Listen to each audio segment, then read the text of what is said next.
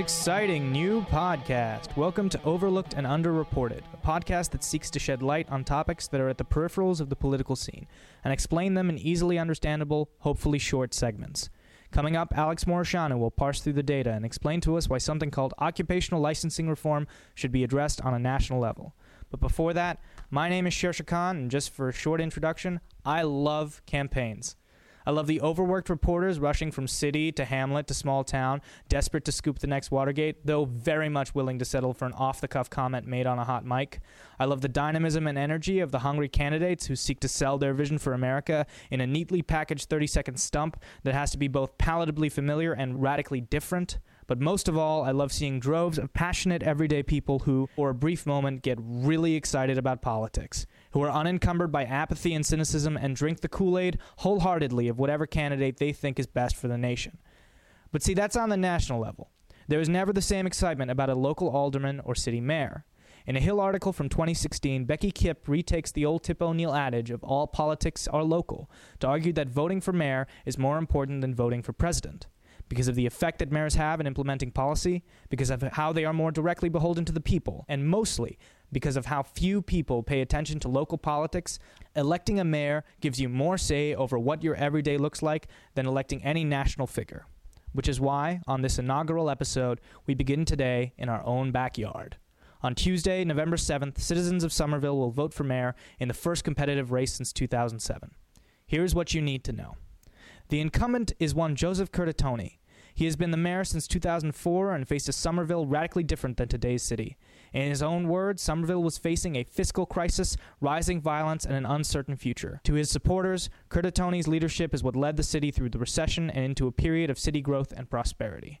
His campaign is very much one that argues on building on the prosperity and work already done, or, as he put it during the mayoral debate, we've been named the healthiest city, the best-run city, the greenest city, the most bikeable, walkable, an all-American city, and we're just getting started. It has been my honor of a lifetime to be part of all that, and I can't wait to see what comes next, and I ask you for your vote. His opposition, however, disagrees. Running on a Sanders-like campaign based on the idea that Curtatone has perpetuated a war on workers, Peyton Corbett is attempting to unseat a mayor who has run unopposed in the past 10 years. Corbett was a union worker in Teamsters 122 and has been active in advancing the union causes for about a decade.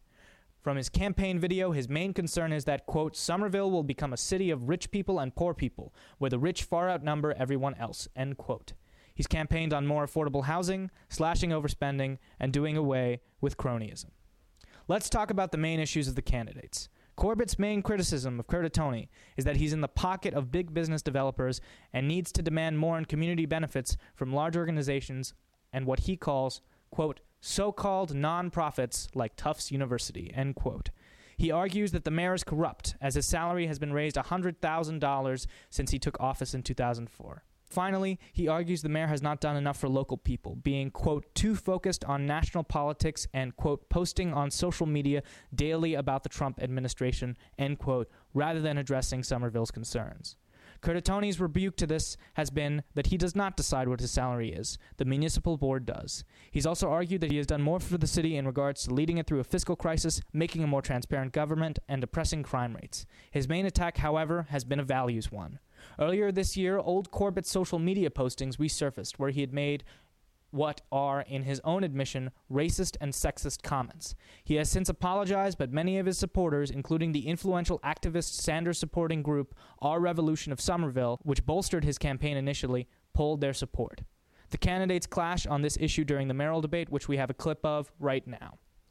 I believe in giving people second chances, even you for the horrific things you've said. I believe in that forgiveness. But when someone in today's day and age continues to parrot the lies and falsehoods and attacks the most vulnerable members of our population, and you won't say no to them, that's troubling. That's not what leadership is. Go ahead. If you're ready to forgive me for things that have been said almost a decade ago, then why do you keep bringing them up? Is it because that's all you have? Let him finish. No. Is it because that's all you have? Because you can't stand on affordability. You can't stand on the lack of good local jobs. You can't even stand up to the cronyism and corruption that happens in your city hall. Go ahead. This is not a distraction. To allude or insinuate that asking you to clarify what you said or to reject his endorsement is a distraction belies every value of this community, a community that welcomes everyone, no matter where they're from, no matter who they are and what they believe in. But those are the issues the candidates focused on. Alex Morishanu and I caught up with 2 undecided voters to ask their thoughts on the elections. When asked about what the main issue of this election cycle would be, the people we interview, interestingly enough, responded differently than either candidate. So I think the main issue right now is infrastructure, housing. The cost of housing is out of control. Really but you gotta fix infrastructure. You gotta fix your bridges. You gotta fix everybody. And don't play politics. Take care of your constituents. My dad was mayor. He was a congressman, and that's the advice he gave to another mayor. Do not play politics. Take care of your constituents. That's all. We then asked them on whether or not they believe there was too much of a focus on national politics. Take care. I mean, he can have a personal opinion on Trump, but I mean, to dwell on it, like my boyfriend said, you gotta take care of your constituents. On Somerville. Take care of your constituents, and also make it whoever's mayor, make it a practice at random. Go and knock on people's doors. Get a database of your constituents. Who are the elderly? What age? What kind of conditions? Share that with first responders. And make random calls to your constituents. Knock on the door and say, hey, put that human touch. The reason this story isn't at the forefront of people's minds is obvious. In local races, turnout tends to average fairly low, and most people feel as though their local politicians, perhaps because of how less visible they are, don't do much. There's no dramatic upheaval or House of Cards-esque power play in budget meetings and infrastructure talk. Yet to the individual, and especially to the people we interviewed, there is nothing more important than a local mayor. I'll let our anonymous interviewee speak for himself. Democracy needs to be disrupted. We need to be empowered, Special groups, when you pass things really quick, it only benefits the special groups and the very powerful. We need to disseminate information to the masses and get more people involved, especially the young people. Get them involved. In the preliminary round, which was held on September 19th, Curtatone received 58.16% of the vote, with Corbett taking 35.06%. Corbett has quite a bit of ground to make up and is relying on the fact that he's a fresh face and claims of corruption in the Curtatone government. But both sides and the people we interviewed are looking forward to the election and are especially looking forward to a hopefully high turnout. The vote will take place Tuesday, November 7th, and the candidates are optimistic all around about the results. I'm going to kick it over to Alex Morishanu to talk about occupational licensing reform. Thank you.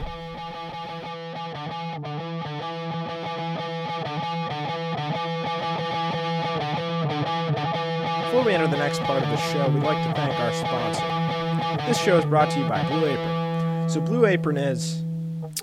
Oh wait, never mind. We're not actually sponsored by Blue Apron here. Anyways, I'm Alex Morishanu, and I've come to inform you all on a topic which gets little attention, but has a significant impact on the lives of people and could be a good place for bipartisan interest. This subject is occupational licensing reform. According to the Reason magazine and the Brookings Institution, 1/4 of all jobs in the United States require a government-issued license. Now, for some jobs, like, say, doctors, requiring licenses makes sense. But on its face, I think everyone can agree that 1/4 of jobs requiring licenses sounds off, and indeed it is. But why don't people give it any attention? It is a problem that has unfortunately slid under the radar in the national conversation for understandable reasons. It's not a flashy topic when compared with nuclear war with North Korea or Russians influencing the election. When compared to those topics of conversation, occupational licensing reform is positively soporific. However, it has a serious impact on both the economy and people's lives, especially on the poor. Based on analysis from Morris Kleiner and Alan Kruger, working at the National Bureau of Economic Research, occupational licensing both stymies economic growth and exacerbates income inequality. On the economic growth front, occupational licensing laws have a net cost of $40 billion annually to GDP. For some context, that's roughly equivalent to the GDP of Estonia. Meanwhile, current license holders, that is, people who are already in the middle or upper middle class, experience a 15% increase in their wages, while impoverished people excluded by the complex and expensive licensing processes experience higher levels of unemployment. So, why do we have these occupational license requirements anyways? Presuming the political juxtaposition is Republicans support free market policies and economic growth, and Democrats support policies that reduce income inequality and help the poor, how did we get these licensing requirements? The justification for licensing is usually public interest or public safety. which abstractly fall in the government's purview, but are also used as reasons to pursue all forms of totalitarian tomfoolery. While there's clearly a public safety case for licensing doctors, is there one for manicurists? Although it varies state to state, it can take up to 600 hours to get a license to paint nails. Additionally, these licenses can cost up to $1,000 to obtain. So if they're bad for the poor and they slow down the economy, why do they exist? Well, there are special interests that do benefit from them, namely established players in these industries who do see a 15% increase in wages even as the net economic result is negative. Occupational licensing laws are a good example of Henry Hazlitt's rule of economic analysis. What matters is not the effect of policy on one particular group, but its effect on all groups. So though occupational licensing does benefit the in-group, its net effect is detrimental, and the people who bear the burden are the poor. Even ideologically opposed groups should support occupational licensing reform. Conservatives and libertarians should dislike occupational licensing because A, it's anti-freedom. If something requires a license, it means that one is not free to do it without permission. And B, it's government regulation. It's unnecessary red tape that hurts small businesses most of all, and not necessarily impedes voluntary consensual commerce. Liberals or progressives should see that occupational licensing hurts the poor. People without economic flexibility cannot afford to take the time to take classes for and pass an excessively complex and expensive licensing process, effectively shutting them out of the labor market. And it's cronyism. Occupational licensing measures are supported by established players in whatever industry they affect, as big companies seek to keep competition out. So what to do now? Now, occupational licensing is largely a state issue, but there have been some small incremental measures proposed in Congress. Here I'm going to be drawing liberally from a piece from Shoshana Weissman at National Review. For example, the New Hope Act, quality Star Wars reference from Representative Tim Walberg of Michigan, would allow state governments to use federal funding for workforce training programs to research and cut down on licensing requirements. The Allow Act, proposed by Senators Mike Lee and Ben Sasse, would use the District of Columbia as a guinea pig for rolling back occupational licensing for every job except ones directly involved in public health and safety. Additionally, the government could use antitrust laws against the state licensing boards. They manufacture scarcity by controlling the labor supply in particular industries. The federal government has the ability to rein them in.